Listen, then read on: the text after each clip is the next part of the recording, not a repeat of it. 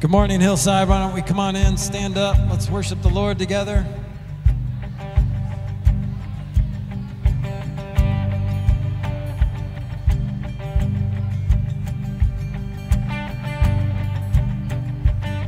Sing, I have this confidence. I have this confidence because I've seen the faithfulness of God. The still inside the storm, the promise of the shore.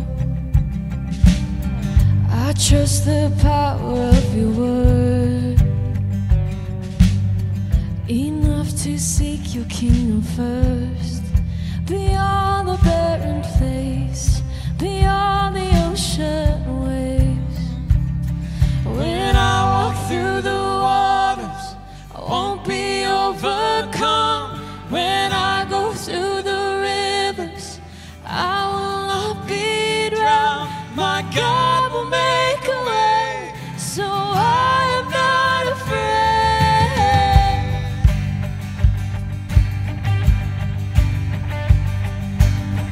You keep the promises you make. There isn't one that is delayed, so I will not lose heart. Here I will lift my arms and start to sing into the night. My praise will call the sun to rise. Declare the battle won, declare that it is done. When I walk through the water, I won't be overcome. When I go through the rivers, I will not be drowned. My God will make a way, so I am not afraid. When I am in the fire, I will not feel the flame. I'll stand before the giants, declaring victory. My God will make a way, so I am not afraid.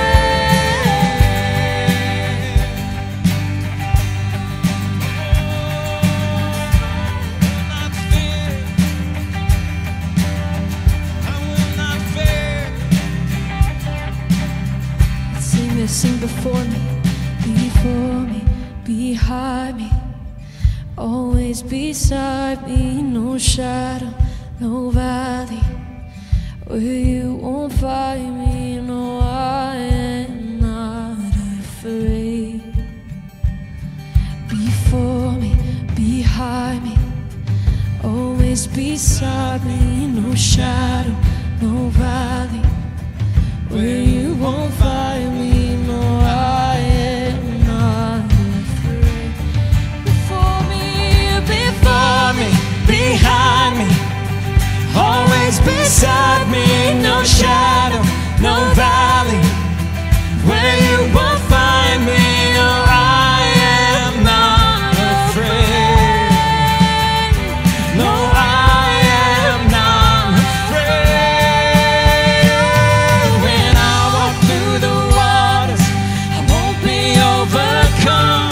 When I go through the rivers, I will not be drowned. My God will make a way, so I am not afraid. When I am in the fire, I will not feel the flame.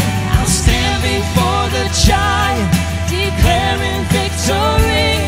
My God will make a way, so I am not afraid. Before me, behind me, always beside me. No shadow, no valley where you won't find me.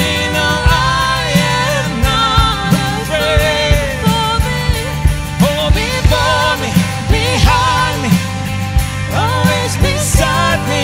No shadow, no valley where you won't find me. No, I am not afraid. Oh, I am not afraid. When I walk through the waters, I won't be overcome. When I go through the rivers, I will not be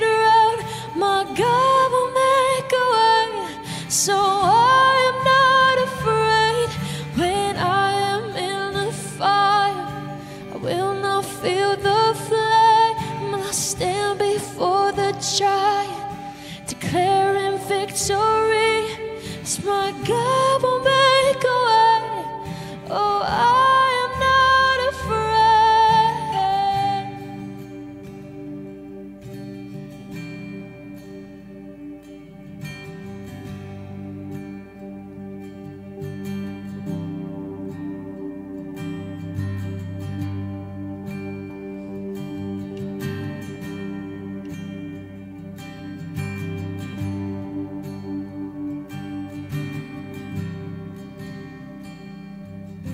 Darkness tries to roll over my bones,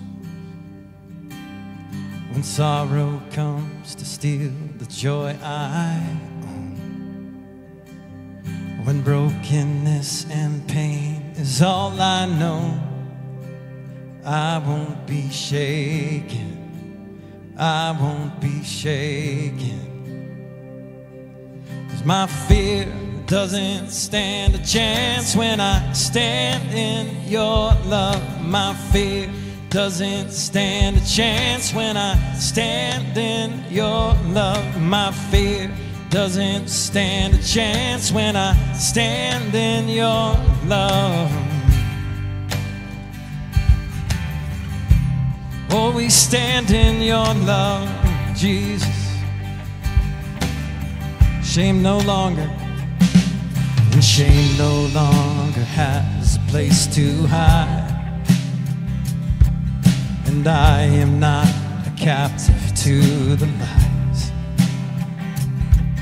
I'm not afraid to leave my past behind. I won't be shaken, no, I won't be shaken.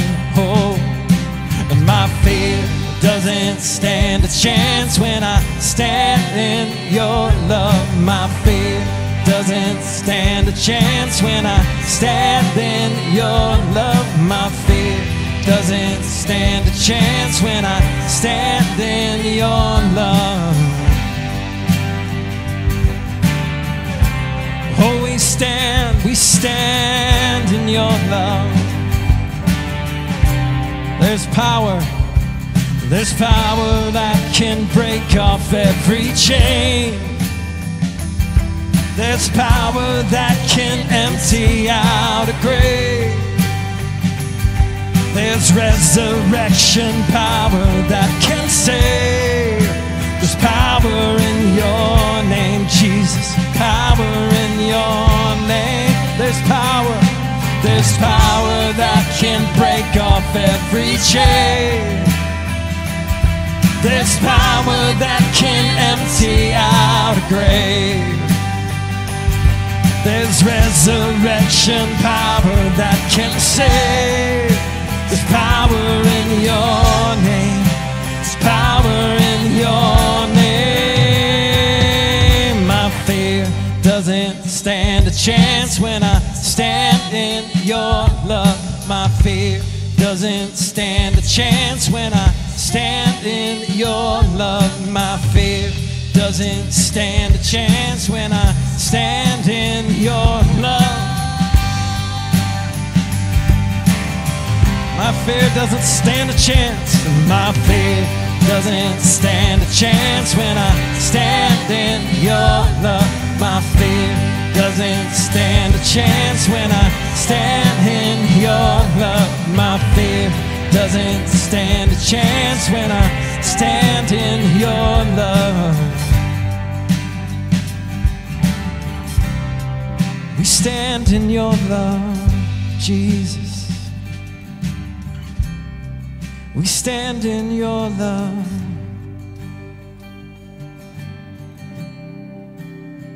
In the name of Jesus,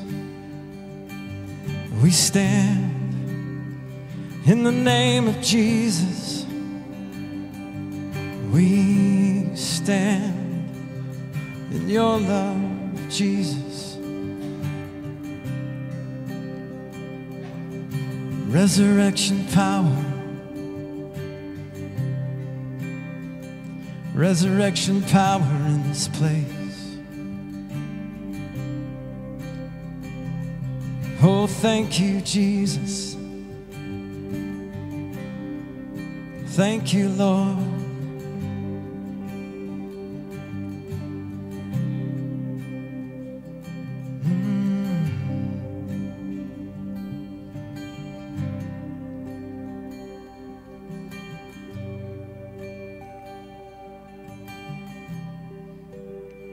When we were,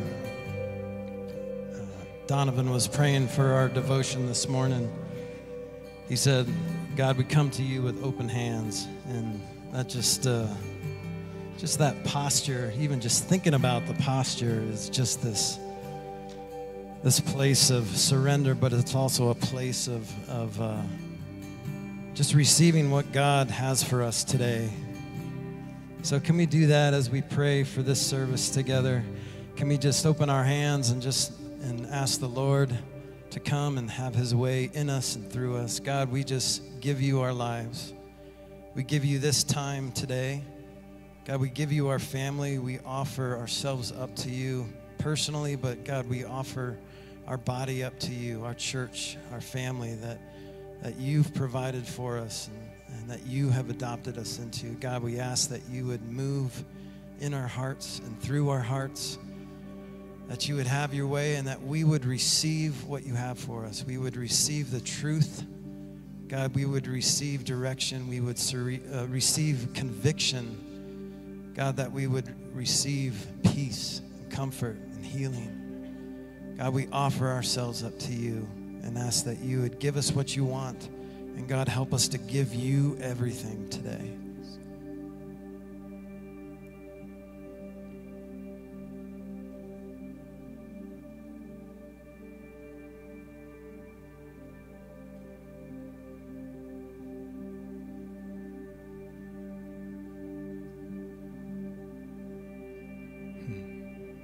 Have your way, God. In Jesus' name we pray. Amen. You can have a seat.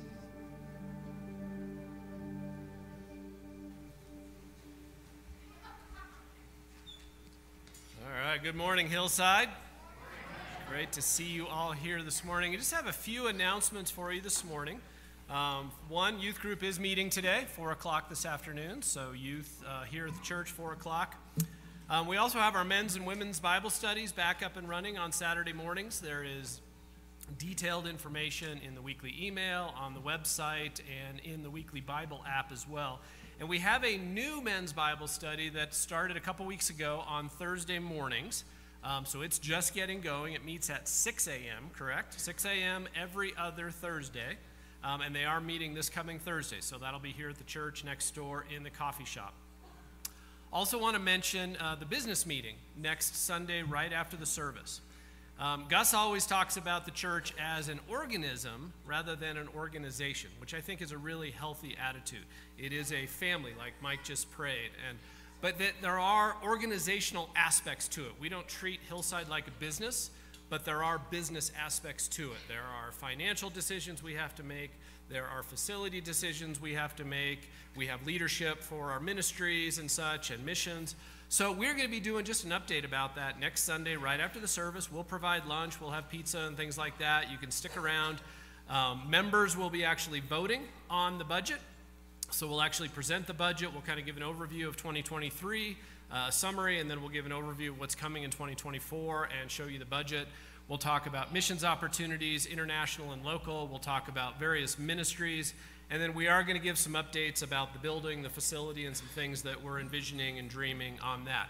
So those typically run maybe an hour-ish after the service, and we'll do it approximately 20 to 30 minutes after the service next Sunday. So feel free to stick around, especially if you just want to learn a little bit more about that aspect of the church, because that's the one time of the year where we kind of focus on those kind of things intentionally. Also, just a reminder, one of the things we'll talk about next week in the business meeting is just the incredible generosity of this church and God's amazing provision through all of you. It just continues to kind of blow our socks off, and we're so grateful for that. Most of you give online. We've kind of moved to that model now. COVID was part of that, but I think there was a tendency to do that anyway. But most of you give online, and there are instructions for giving online in the weekly email in the virtual bulletin we have on the Bible app and on the website. So if you haven't figured that out yet, it's out there, or you can ask one of us, but you can do that through those links. And then if you'd like to give physically, whether that's cash or check, that's still great too. We have a box in the back, an actual physical box in the back that you can put in your tithes and offerings. But again, we just want to thank you for the generosity and just for listening to God as He encourages you to be obedient with this part of your lives. We don't talk about it much as a church. We don't do a stewardship Sunday every year. We just really pray about it and trust God, and He's been remarkably generous to us through the year. So thank you for being a part of that. We are going to go ahead and dismiss kids right now and youth group. So youth group can head next door to the coffee shop. Kids can head out to the lobby, and we'll get you in Sunday school. And the rest of you can just say hi to one another for a couple minutes.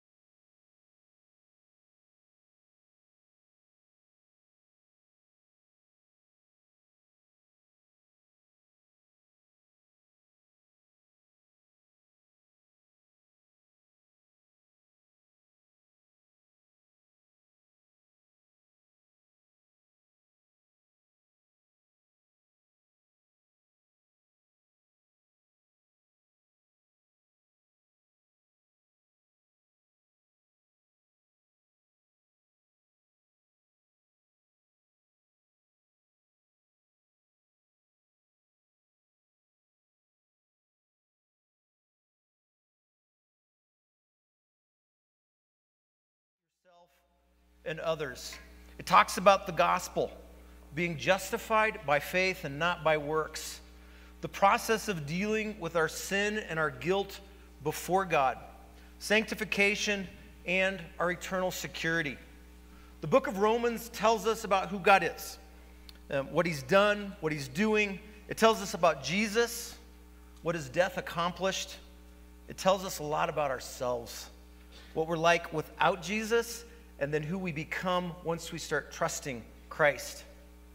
Paul points out, and this is important for this morning, that we have access to this not because of what we've done, but because of God's grace. Again, it is not based upon your works that brings salvation, because all have sinned and all fall short of the glory of God.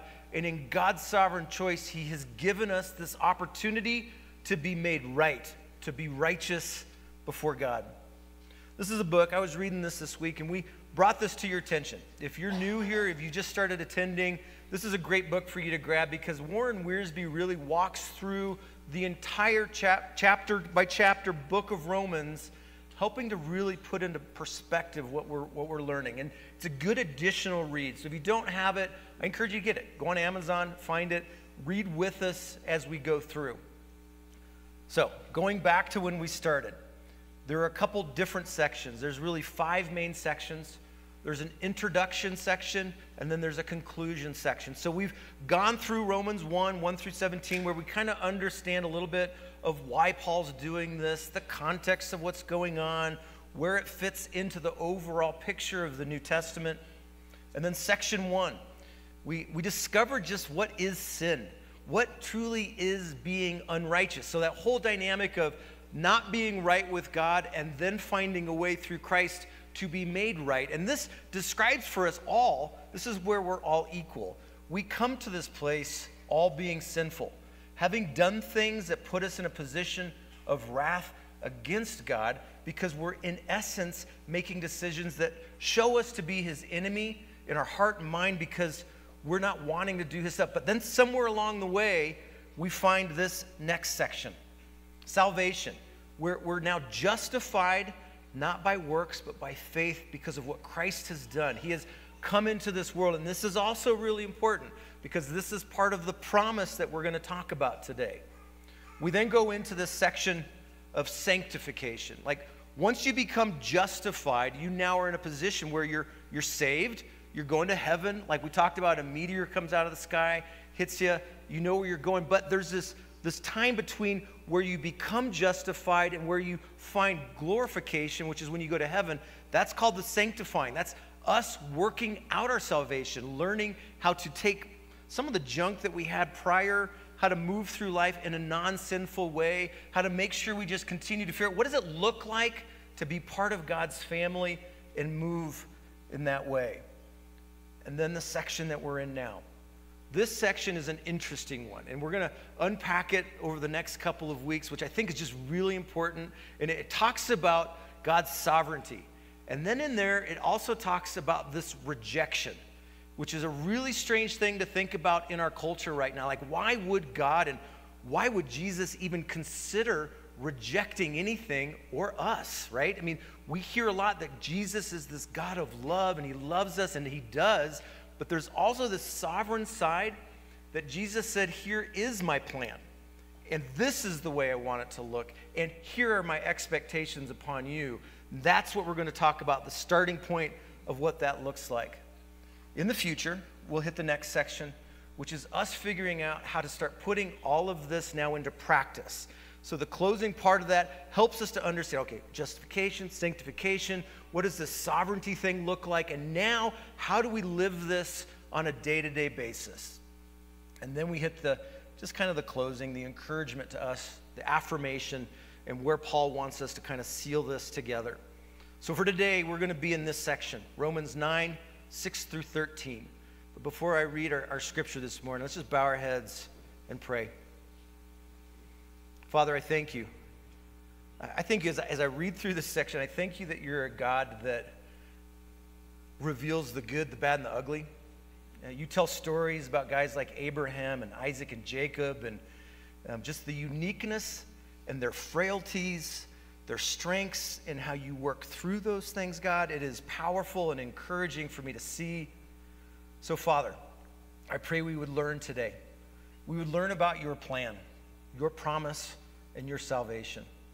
Holy Spirit, I pray now that you would move in the hearts of everyone here, that you would open up their hearts to see and experience the challenge that they need to be challenged with this morning, but also the encouragement that says you are in control, God, and that you know us and you care. Pray these things in your name, Jesus. Amen. All right, so we pick up in verse 6, chapter 9. It is not as though God's word had failed, for not all who are descendants from Israel are Israel, nor because they are his descendants are they all by Abraham's children. On the contrary, it is through Isaac that your offspring will be reckoned. In other words, it is not the children by physical descent who are God's children, but it is the children of the promise who are regarded as Abraham's offspring. For this is how the promise was stated. At the appointed time, I will return, and Sarah will have a son. Not only that, but Rebekah's children were conceived at the same time by our father Isaac. Yet before the twins were born or had done anything good or bad, in order that God's purpose and election might stand, not by works, but by him who calls, she was told, the older will serve the younger, just as it is written, Jacob I loved, but Esau I hated. All right, you ready for this? This is an interesting, right? I mean, you go through this and you're like, I'm not really completely sure how this applies to me today. My hope is that we're going to unpack this in a way where you will very clearly understand why Paul is saying this. So the uniqueness is we've gone through this really encouraging, my most favorite chapters in the book, which is Romans 8. It talks about his salvation and how awesome and wonderful, and now he kind of feels like he's pivoting a little bit. But he's doing it because it's essential, because obviously there are questions within the church. Well, wait a second, you're telling me there's a different promise? Because we as Jews have always been going off of the fact that there was another promise, one that was spoken of long time ago, and we are going off of this. Has that changed? Because are you telling me right now that God's word was not right? Because this is what was said. What are you really talking about? That's kind of what's going on right now. And so Paul, he's going to address this. The first issue being, does God's word fail? He answers, no. It's not as though God's word's failing, but let me explain to you. And my hope in this church is that everyone here would continue to be more and more biblically literate. You would learn and understand, be able to walk through Scripture and read a verse like this and go, okay, I don't totally understand this, but here's where I know I need to go. But hopefully today, too, you're going to have a deeper understanding of what these promises were, all the way back to Abraham, flowing through Moses and David and the prophets and judges and all of what's brought us to today. It's important for you to know how it is that we've got here. So, two sides to the word that's important for you to understand. There is the word as it comes through Jesus, and there is the word as it is the Bible, the word of God. So there's two sides of this. So when we look at John 1:1, we know that Jesus has come and he was the word. So all the way back, you look at all the words in the Pentateuch, in the Old Testament, through the prophets, that was God speaking through, and Jesus was part of the establishment of that, and all of that was true, but then he had to come and dwell amongst us, and when he did that, the word became flesh. And so as Jesus is moving through the world when he was alive, he spoke words, he gave prophecy, he talked about Old Testament literature, he talked about what things were coming, and that was the word coming from Jesus. But then there's the other side of it where we find in Ephesians 6 where it talks about referring to the sword of the Spirit. And the sword of the Spirit is the Bible. This is the inherent word of God that we have that has been given to us by God. And I know, and Gus talked about this, and he's just that process of which we receive it, people discount it because they say, well, that's men writing. That's human writing of Scripture. And in my world, the way I address that, and this is probably maybe a little too simple, but a God that can create dirt, water, air out of nothing, that can create this and this, can manage to put a few letters onto paper. So that's kind of the simple way of how I look at it, and maybe that's too dumbed down for you, but as I explore this, it really is that simple for me. If we're going to go through this and accept God's sovereignty, then we have to be assured that he's capable of communicating, and we see that as we tear through and we look at Scripture. We know the unchanged nature of it. We've seen it even as of late where we've discovered old texts and they've remained unchanged. And we look at other religions who can't in 100 years keep their Bibles and literature the same. They're changing them all the time. We don't do that with the Bible. There are different interpretations, but the core is the same, unchanged. And so, does God's word fail? Well, no, it doesn't. And it doesn't fail as we see it through Jesus, and it doesn't fail as we read it through the Scriptures. So the question today is, why is this significant to me? I'm glad you asked. I'm going to tell you. Because so many people in the world are making their own truth. It's very easy for people right now to look around and say things like, well, if I were God, I would do it that way. Or to scoff at the fact that the Bible could even be God's word, could be inerrant. They would like to make up excuses and reasons for it not, even when confronted with overwhelming evidence that it is the most historical and accurate document that exists. And if you don't believe that, I would love for you to challenge me. I mean, show me where it's not and show me where we find that that's not true. There is more proof that Jesus existed than Abraham Lincoln. And no one is going to question that Abraham Lincoln existed. I hope not. Don't raise your hand. Who thinks, you know. So knowing that there is more to prove about Christ than even some of our more recent historical figures. And yet, many are abandoning this truth. Many are turning away and saying, that can't be true. Why would Jesus say that? Why would God say that? Around the function of the church, the ordinances of the church, the social aspects of the church, the dynamics of what God really said things ought to be, they would like to say, well, in my world, I would like it to look this way, so obviously God must not be right. And that is the same course of what Paul is trying to address right now with those of the Jewish background who are saying, wait a second, are you telling me that the promise was wrong? So the next point, he talks about not all being part of the promise. And this is a tough one right here. Because for so long, so many of them thought that just because they were a descendant of Abraham or they were part of Isaac and Jacob, that they were automatically, just by birthright, part of this promise. And what he's saying here is not all who are descendants of Israel are Israel. We're going to unpack that a little bit just in a second so you understand what that's talking about. Nor, because they are descendants of Abraham's children, are they part of this promise. So what does that mean right there? Well, there is this past, this present, and this future promise. The past promise was the Abrahamic covenant, the promise that was then given to Isaac and Jacob. This promise continued on through Moses. It was seen in Joshua, Judges, the prophets, and Kings. This is the question now that Paul is trying to address. Are all of those promises now null and void because Christ has shown up? The answer is no. All past promises, they were relevant, and overall these promises showed the plan of where we're at today. The appointing direction, it was a rehearsal for us to be able to see how Christ was going to show up and be our Messiah. So in the midst of that, there are no promises that God does not keep. Why is that significant to us today? Another great question. The process means in this that there is a means towards salvation. There is a means towards righteousness. And that's what we've been talking about in Romans. Like, it's not like you got to wake up someday and go like, I wonder how it is that I ought to be right before God. He's telling us. He's given us a very clear description of what does it look like to find righteousness with God. And it's not based upon you doing good things. It's not based upon someone coming in and saying, Elliot, boy, good week, good job. You have earned now the opportunity to be part of God's family. The weird part is that's how almost every other religion operates.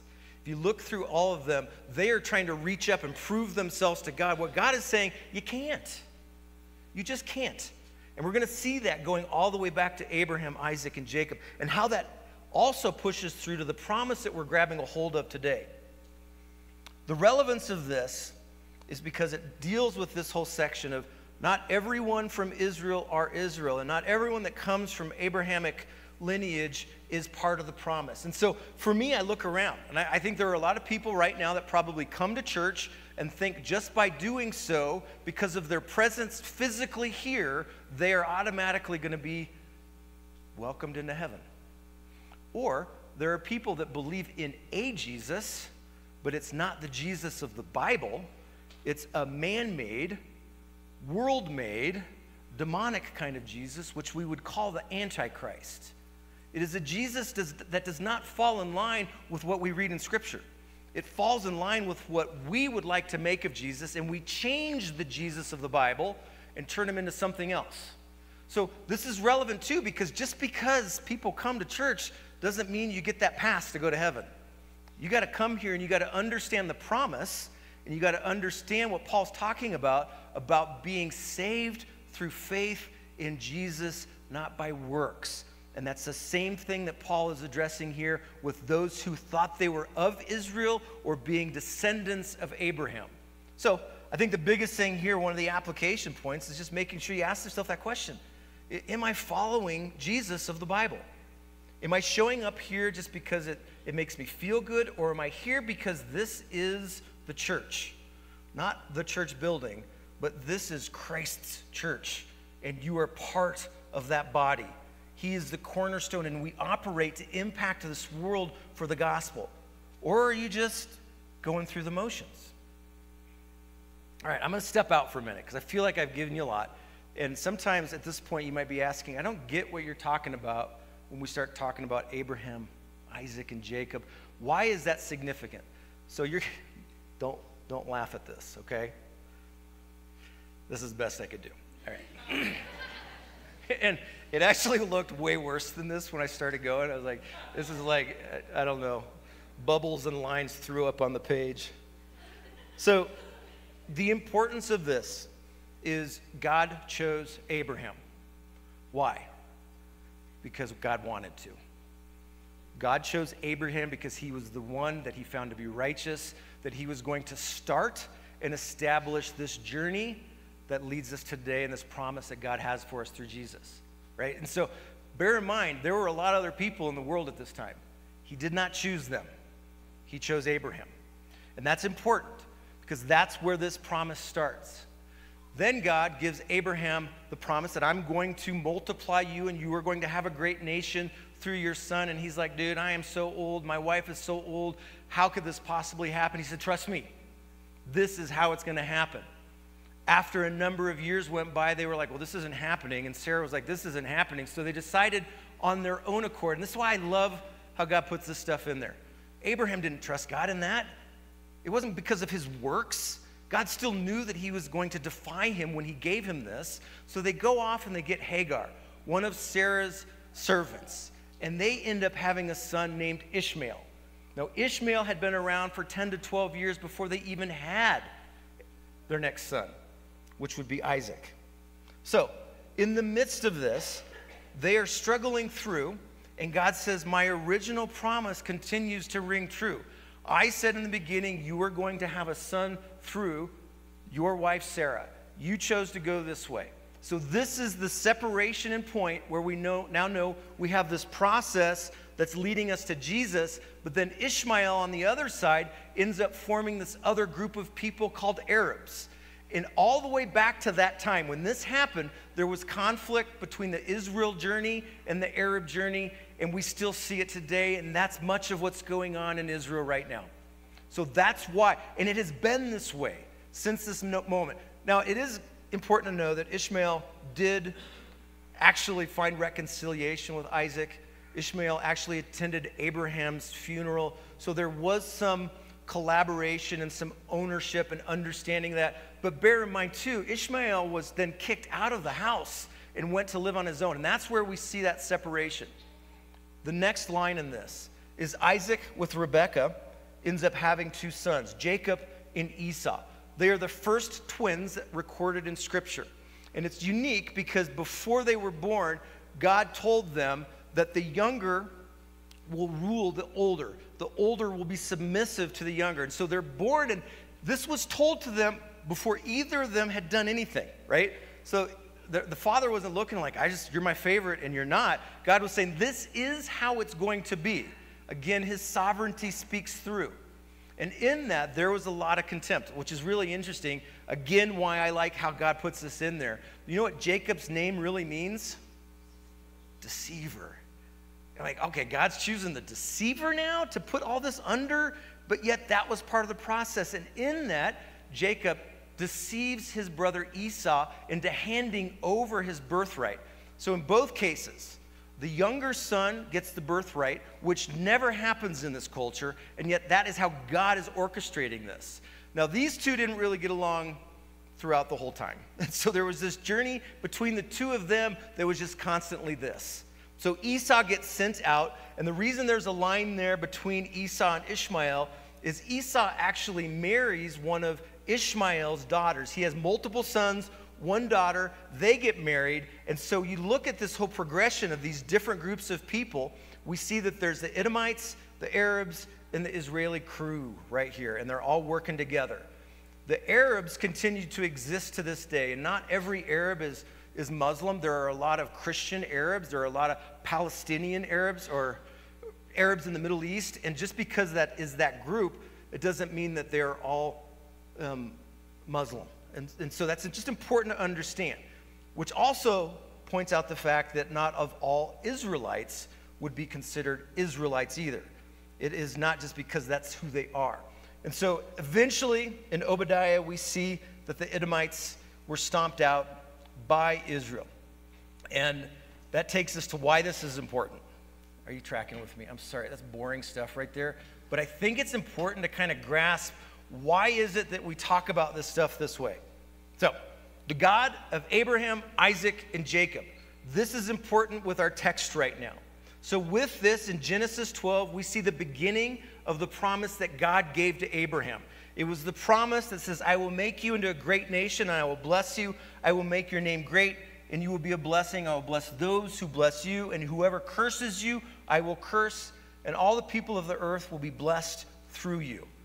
We are blessed now through that promise because it now leads us to what we see. And so the same promise was given to Isaac twice, and then the same promise was given to Jacob.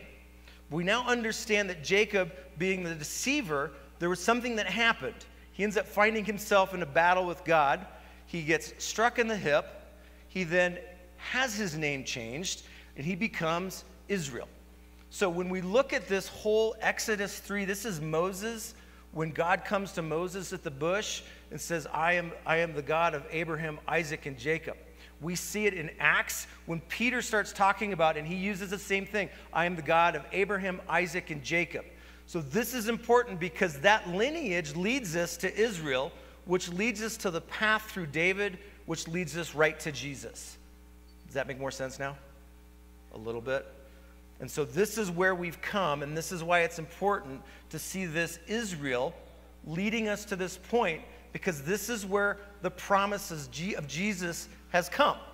And so this road, everything that has been experienced to this point through all of Scripture is this road pointing us right to the promise of Jesus. And so God's word had never been wrong. When we talk about the offspring of Abraham is going to benefit all of you, we now see that the God of Abraham, Isaac, and Jacob led this road which leads us straight to Jesus. And so in that, we've been studying, this is old, this is like back in my 1980s day. I don't know if you guys have ever heard of the Romans Road. Patrick, you've heard of it, right? All right. I'm not saying this is a good understanding of the promise that we have. And since we are in the book of Romans, this is really relevant to us. This Romans road says that for all are sinners by nature. and choice. For all have sinned and come short of the glory of God. So I think that's the starting point. Because if you look at the choices that God made in that lineage, every one of them made mistakes. Every one of them did things wrong. And God still chose them because of his sovereignty, his word, and his plan, not based upon what they were doing. Now, if God was going to base salvation on any one of us, myself included, we're in trouble. So that's the difference here, is God is saying there is a path towards salvation. We understand this free gift. God demonstrated his love for us that while we were still sinners, this unconditional love came in. So knowing all of what just the people in this room had done, are doing, and will do, he still chose to die for us in the same way that he had the promises for those of Abraham. And so this is just a great picture that leads us to this salvation through Jesus. When we call upon his name, he will answer. When we give our lives to follow and serve him, when we have true repentance in our lives. And I'm not talking about the kind of repentance where you go to bed at night and you're like, I shouldn't do those things anymore, and then the next day you do them again. I'm talking about life-changing, behavior-altering changes in your life. That is what repentance means. That you are going to now put Lord Jesus ahead of your life, and he is going to be the one that directs every and all things that you do. Amen? So, using the Roman road, it shows us the similarities between what God did with Abraham, Isaac, and Jacob. It shows us the progression to the promise that we have today. It also reveals to us how God has chose his plan outside of our works, but based upon his desires. Like he's like, I'm not basing this on you. I am going to come and I'm going to offer salvation because I'm God, and this is how I'm going to do it. God's sovereignty. I'm going to just reread this for you a little bit.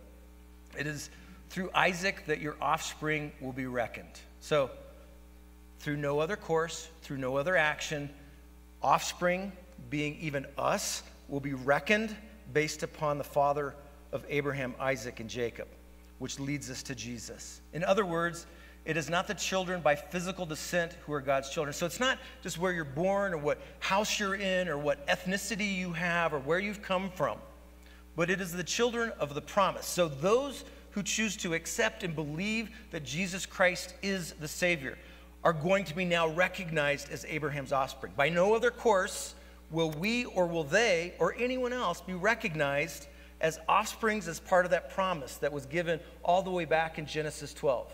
So we're part also now of that promise because we believe in Jesus. For this was how the promise was stated. At the appointed time I will return and Sarah will have a son. So there was no one else. This was it. And the same is true today. There is no other course towards salvation. There is one. And not only that, but Rebekah's children were conceived at the same time by their father Isaac. Yet before the twins were even born or had done anything good or bad. So again, before we had done anything good to earn our salvation or not, God said, I am going to choose to die for you. That's going to be how this works. It's not going to be based upon you. And in this, not by works, but by him who calls, she was told. The older will serve the younger, just as it is written, Jacob I love and Esau I hated. And we'll unpack that last part in just a second, because why would he hate Esau, right? In this, we see this picture. I read this somewhere, and I apologize to whoever wrote it, but I had it in notes, and I can't remember where I grabbed this from, but this was good for me to read. It says, despite Jacob's questionable character. I think there's times that we all just feel like we got questionable character. Like, do I really deserve this? Do I really get to be part of this incredible epic story of God rolling out salvation to us? God had chosen him for divine blessing.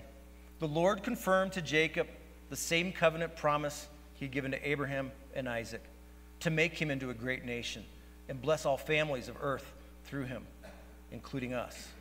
This calling was based on God's sovereign choice, not Jacob's merit. God later changed Jacob's name to Israel, representing a new identity and a new purpose, exactly what he's done to us. Before I was identified as an object of wrath, and now I'm identified as a child of God because of God's choice to allow me to be part of salvation. a purpose that was given to Jacob and us being his descendants. We would inherit the land of Canaan and God's people, the nation of Israel.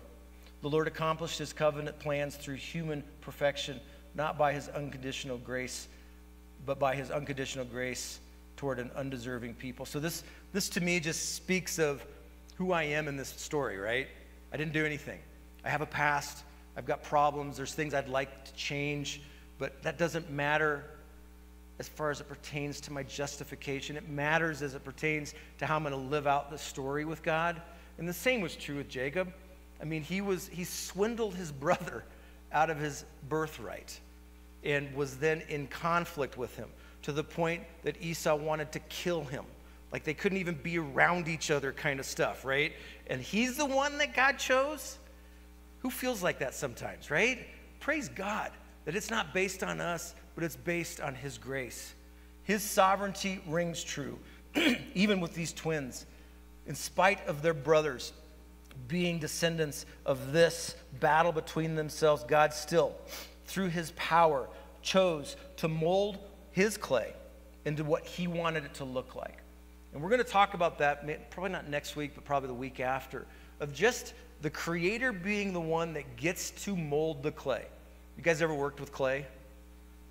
I'm not really good at it. I've tried it once or twice, but it like starts and it's this big blob.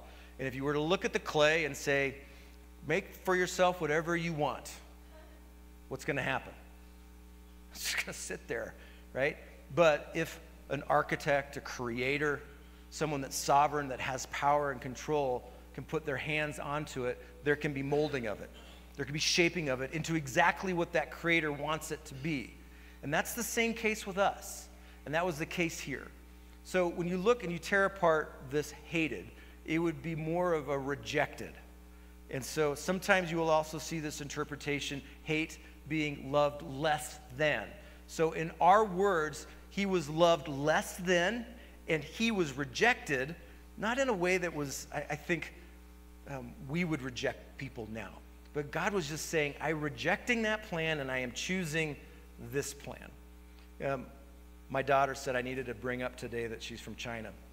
And it was kind of this interesting thing because I was walking through just how do I explain this to people? How do I explain this concept to people?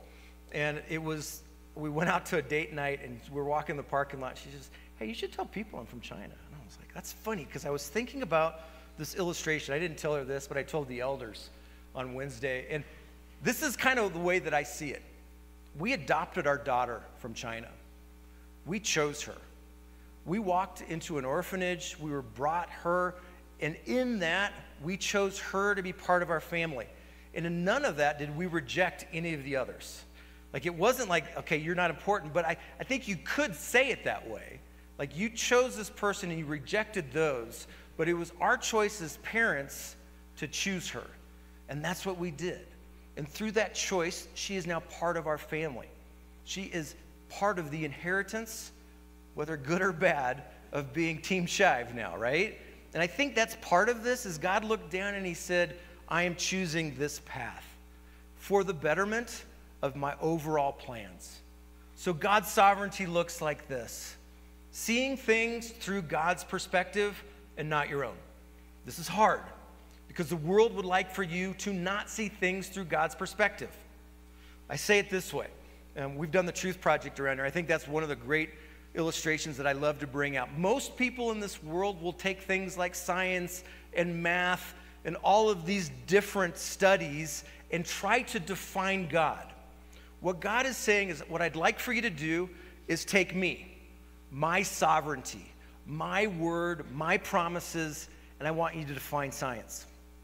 I want you to define math. I want you to define what's going on. I want you to define social agendas. I want you to define marriage. I want you to define sexuality. I want you to define your actions in life, not based upon how you're trying to use those things to define me, but how I defined them. And that's how you see God's perspective. And then you're going to move into aligning yourself with his plan. You're going to move yourself into his will. And this is where it gets a whole lot easier. You guys have been bowling? There was a season where, you were younger, they put the bumpers up. I feel like this is kind of what that looks like. Like you're just acknowledging, okay, God, put the bumpers up. I'm going to stop trying to make sense out of my perspective of the way I think it ought to be. I'm going to solely go out of your perspective. Bumpers up, and I'm aligning myself with your plan, and I'm going to move within your will. Basically, I'm going to do, and I'm going to be obedient, and I'm going to let the way that your word speaks define who I am as an individual, my character, my morality, my ideology, and I'm going to move through this world as that being the core. And in that, we get to see things like this in a whole new light. I am the way, and the truth, and the life. No one comes to the Father except through me. This is truth. But there are others out there that say, well, there's multiple ways to heaven. There's multiple means. No, this is Jesus' word written in the Word of God, speaking to us, saying, this is it. This is what's important. I want you to understand this. I want you to live by this. I want this to be a formation of how you see the world around you, so that when you're confronted with other means of joy and happiness and eternity, you're able just to go, okay, praise God. Holy Spirit, work. I know truth. I'm not going to be defensive about this, but I'm going to move in such a way where I see this opportunity before me in every person that I interact with. And the implications become this. You wake up in the morning and you know God is in control, even when you got rough mornings. Like we've just been dealing with difficult news in different places and people that are suffering and sick. And even in that, God is in control. We lost a sweet young boy this week. Man, Donovan, I'm hanging out with you too much. Yeah, Frosts lost Ethan this week. And Ethan has been part of this family. They moved to Salida recently. But Ethan has gone through a battle in his life. Nonverbal, wheelchair bound, broken bones, and people pick him up and move him. He's been a joy and a delight. And it's even in those moments that we have to know God is sovereign. Like right now, he is in heaven celebrating. He's walking. He's talking. And I believe that. I believe that he's been around this journey, and he has been a powerful force. I know for both Jacob and Danielle, he's been a testimony in their life. And do I like that? Do I like how he had to live? No. But I have to trust that God is sovereign and God has a plan for the Ethans of this world. And I'm going to trust him. The implications are you going to believe his plan, his process, and his course of salvation, or are you going to continue to push against it? I encourage you this morning to put the guardrails up, put the bumpers in. Hear from this verse. Challenge yourself to be someone that follows this truth in an understanding that we have been given a promise today. And it's our opportunity to grab a hold of it for ourselves, for our families, for this community, and for the world. Like, I'm not in this to just kind of go through the motions, and I hope we aren't either. I hope this is the opportunity that we continue to have to press forward and proclaim the gospel to people that don't know this. Let's pray. Jesus, I thank you that you've given us these words, this truth. I thank that you've given it to us through people like Jacob, the deceiver. But you saw in him the opportunity. You used him in the way that you wanted to. You molded him to be an instrument and a part. Father God, I pray for everyone in this room that you will be exactly involved in that same way with our lives. Maybe we've got to be taken out and wrestled to the ground, but we need to be molded by you. Today, I pray our prayer would be that we would recognize your sovereignty. We would allow you to move in our lives in such a way where we can be obedient to the design and the plan that you have for every person here today, so that we can proclaim your promise to the people around us. I pray these things in your name. Amen.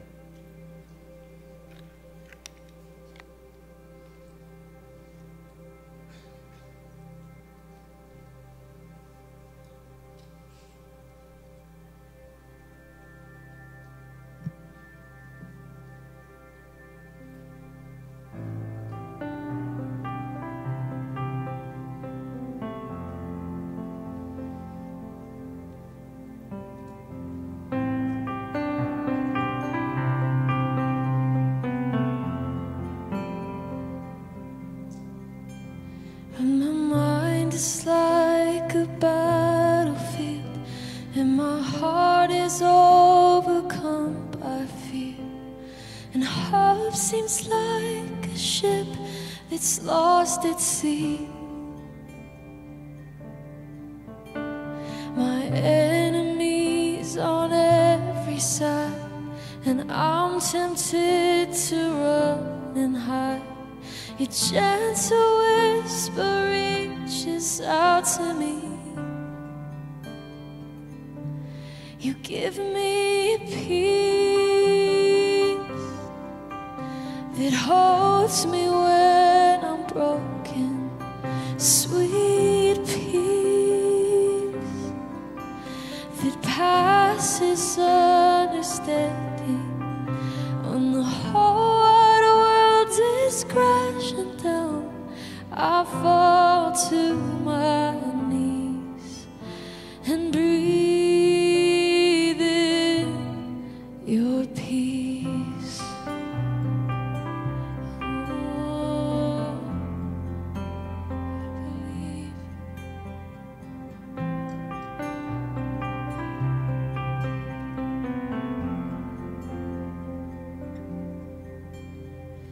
Fiery arrows whistling, the terror of the night sets in, but I can feel your angels all around, and I am resting underneath the shelter of your mighty wings. Like promises are where my hope is found. You give me peace that holds me when I'm broken. Sweet peace that passes understanding. When the whole wide world is crashing down, I fall to my knees and breathe in your peace.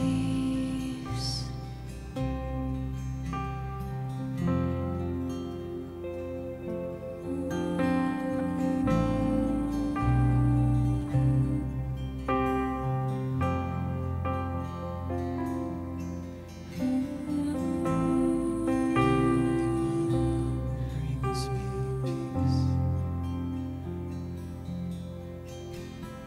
You're the only one. Let's just take a second to just come before Him. We all have that one thing, or maybe it's a lot of things going on, that we just need to submit to His Lordship and remember that He's in control of it, and that we can have peace because of who He is, and because He's near to us at all times. He's the only one who can bring us peace. So let's come before Him and bring those things to Him. Say, God, you are in control.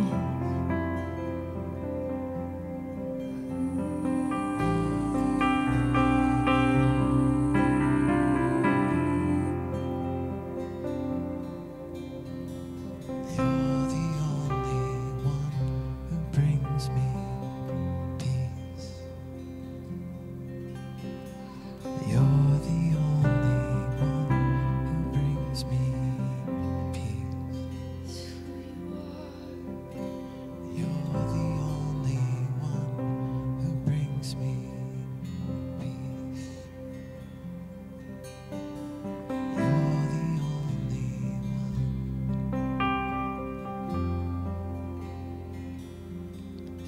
'Cause I remember who you are. You're the God who's never far. So I will not be afraid. God, you always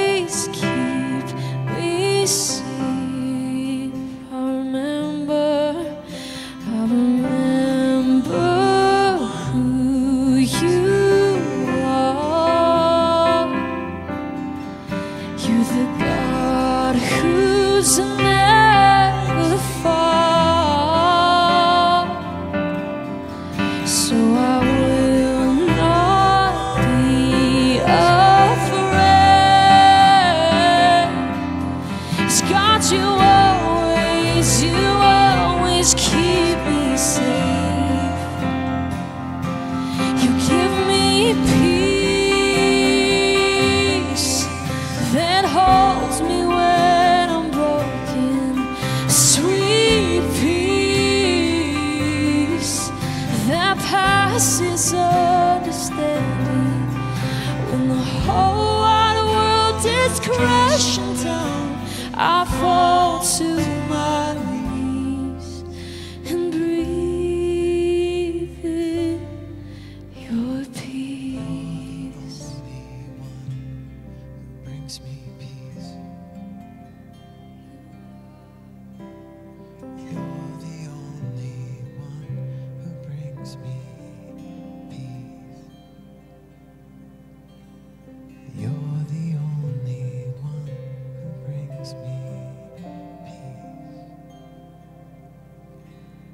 You're the only one.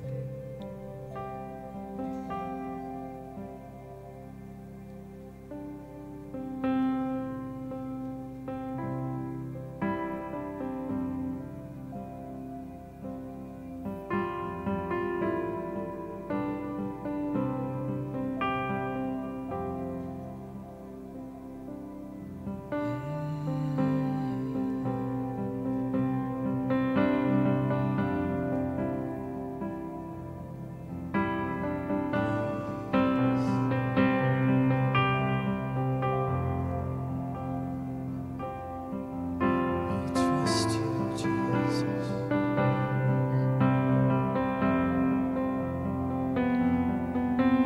Only you, Jesus.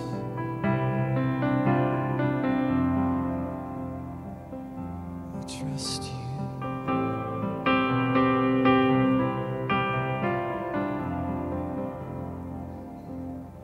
Only you.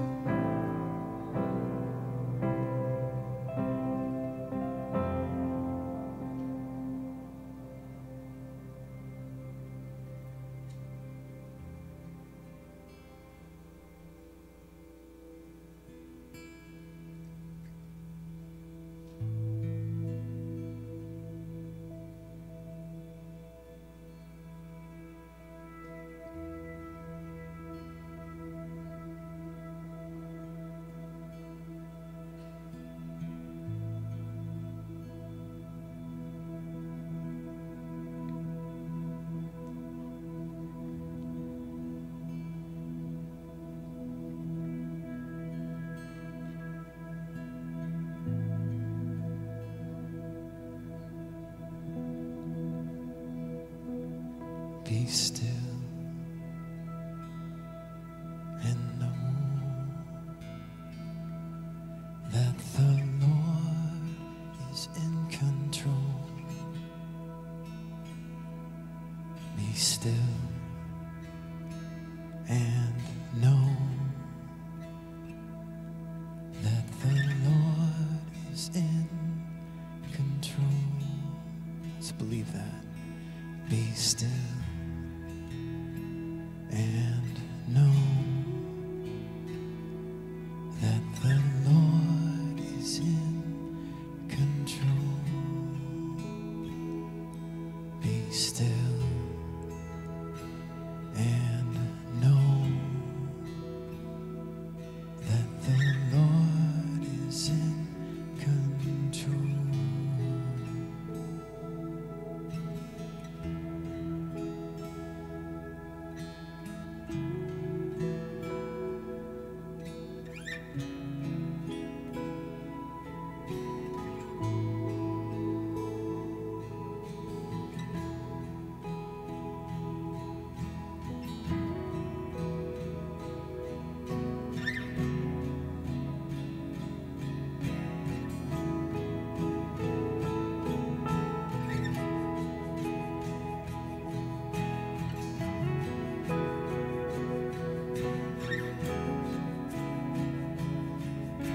Sing this together. Be still and know that the Lord is in control. Be still, my soul. Stand and watch as giants fall. I won't be afraid if you are here. You silence all our fear. I won't be afraid.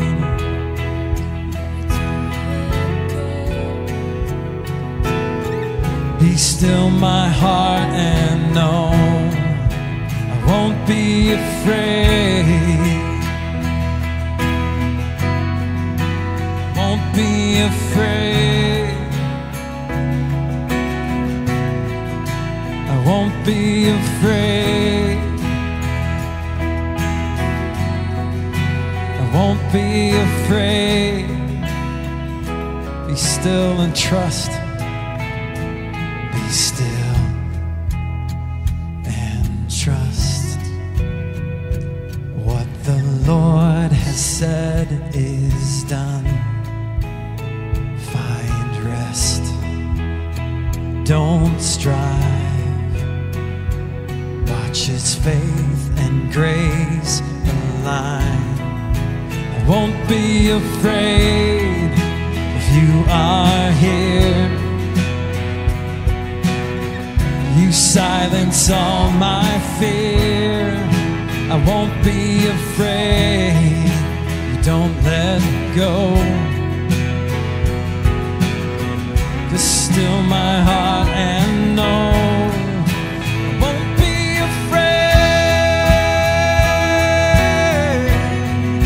I won't be afraid.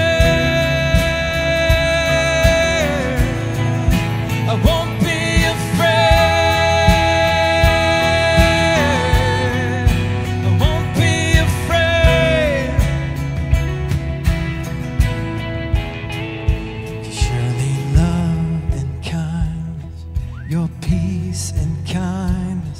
Will follow me, will follow me. Surely love and mercy, your peace and kindness will follow me, will follow. Let's believe that. Surely love and mercy, your peace and kindness will follow me, will follow me.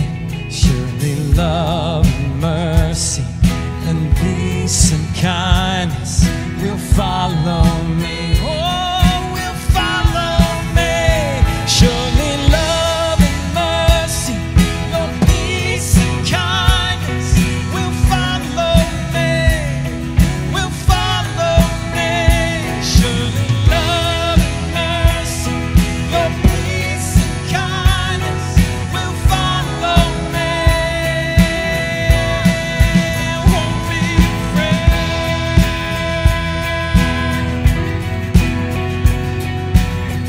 Your love surrounds me. Your love surrounds me.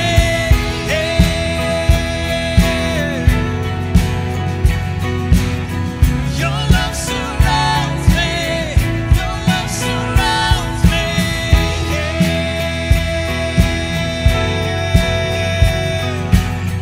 Your love surrounds me.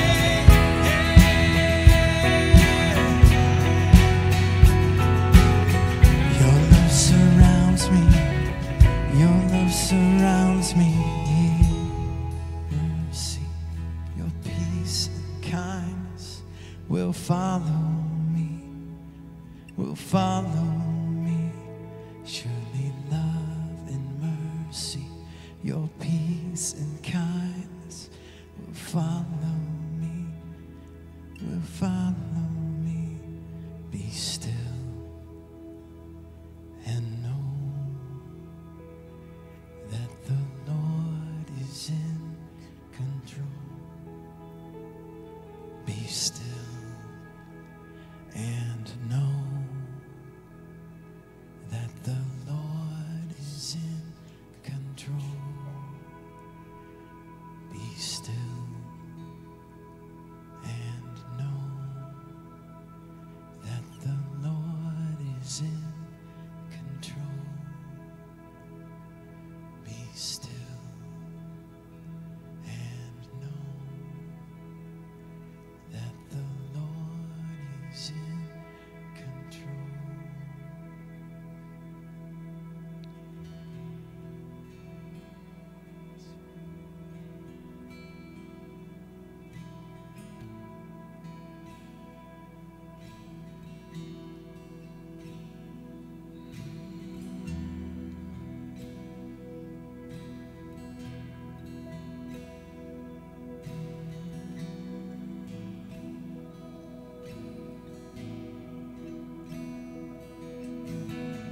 You are the one above it all. I stand in awe. You're the God over all. I know no higher name, no greater throne. You stand alone. You're the God over all. I know you are the one above it all. I stand in awe. You're the God over all. I know no higher name, no greater throne. You stand alone. You're the God over all. I know.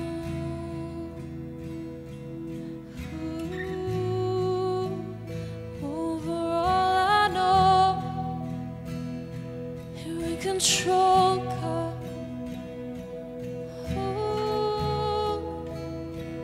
Time and time again, I've seen it.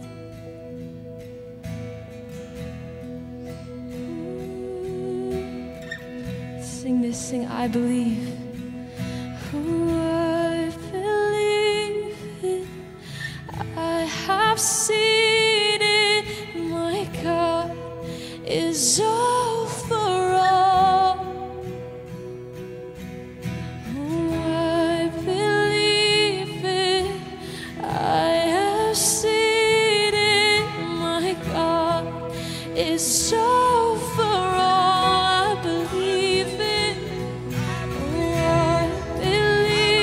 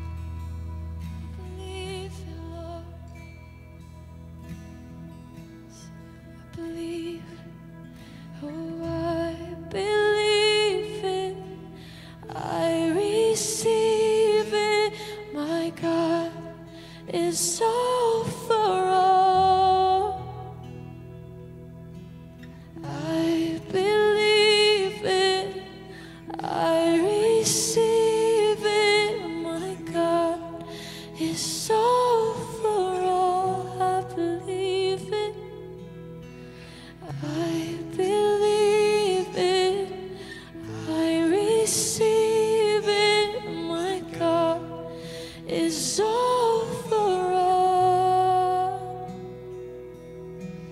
I believe it, I receive it, my God is over all.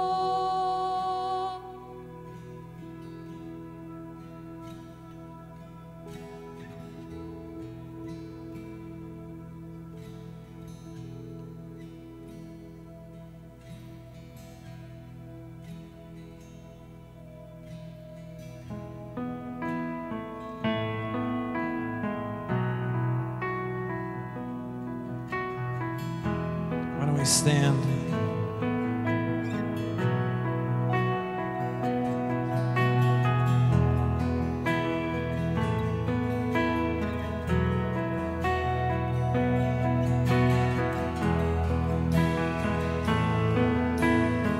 Sing, speak to me. Speak to me when the silence steals my voice. You understand me. You understand me.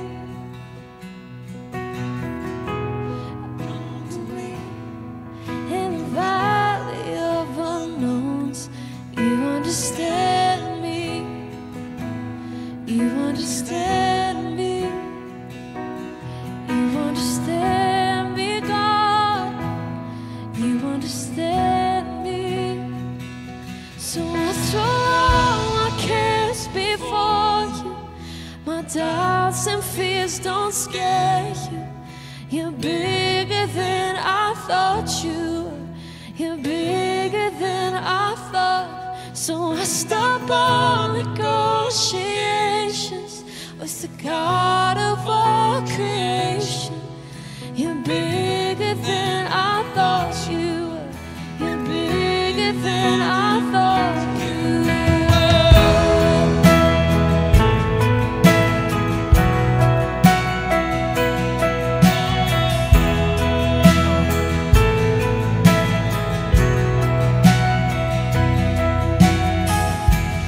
I believe, but help my unbelief. You understand me. You understand me. Help me reach the faith that's underneath. You understand me. You understand me. You understand me, God. You understand me.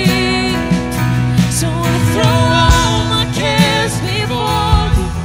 My doubts and fears don't scare you. You're bigger than I thought you were. You're bigger than I thought. So I stop all negotiations with the God of all creation. You're bigger than I thought you were. You're bigger than I thought you were.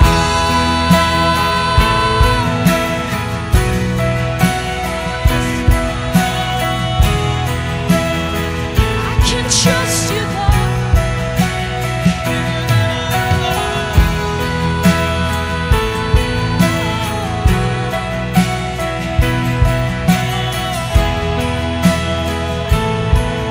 Sing, I will rest. I will rest in the Father's hands. Leave the rest in the Father's hands. I will rest.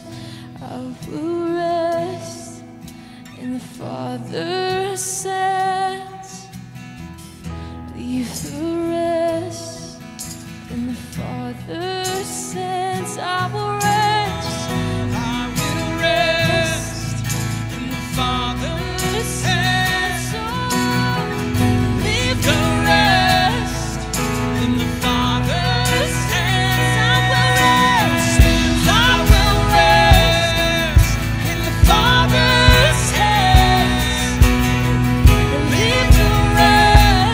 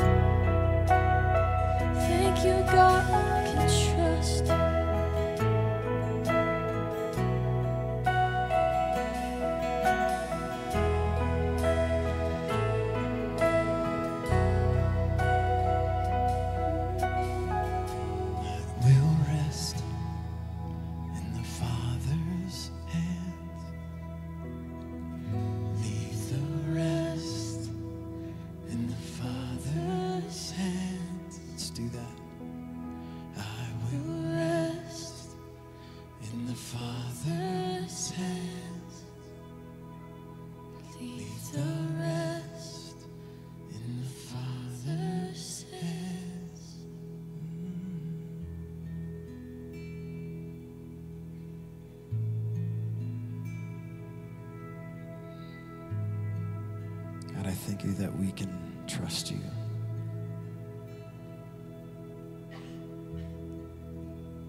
God, I thank you that you are trustworthy, not just sometimes, but all the time.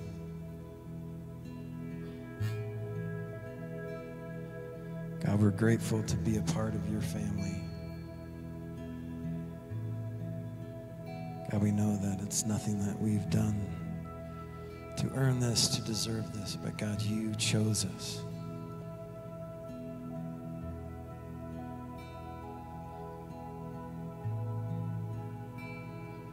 God, help us to live in that gratitude that we have been saved, that we have been pulled out of a pit,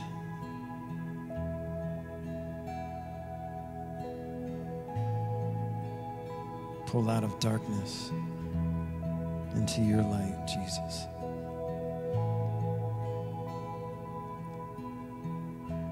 God, help us to trust that you will never leave us, never forsake us. God, we believe. Would you help us with our unbelief? God, you're so much bigger than we can ever imagine.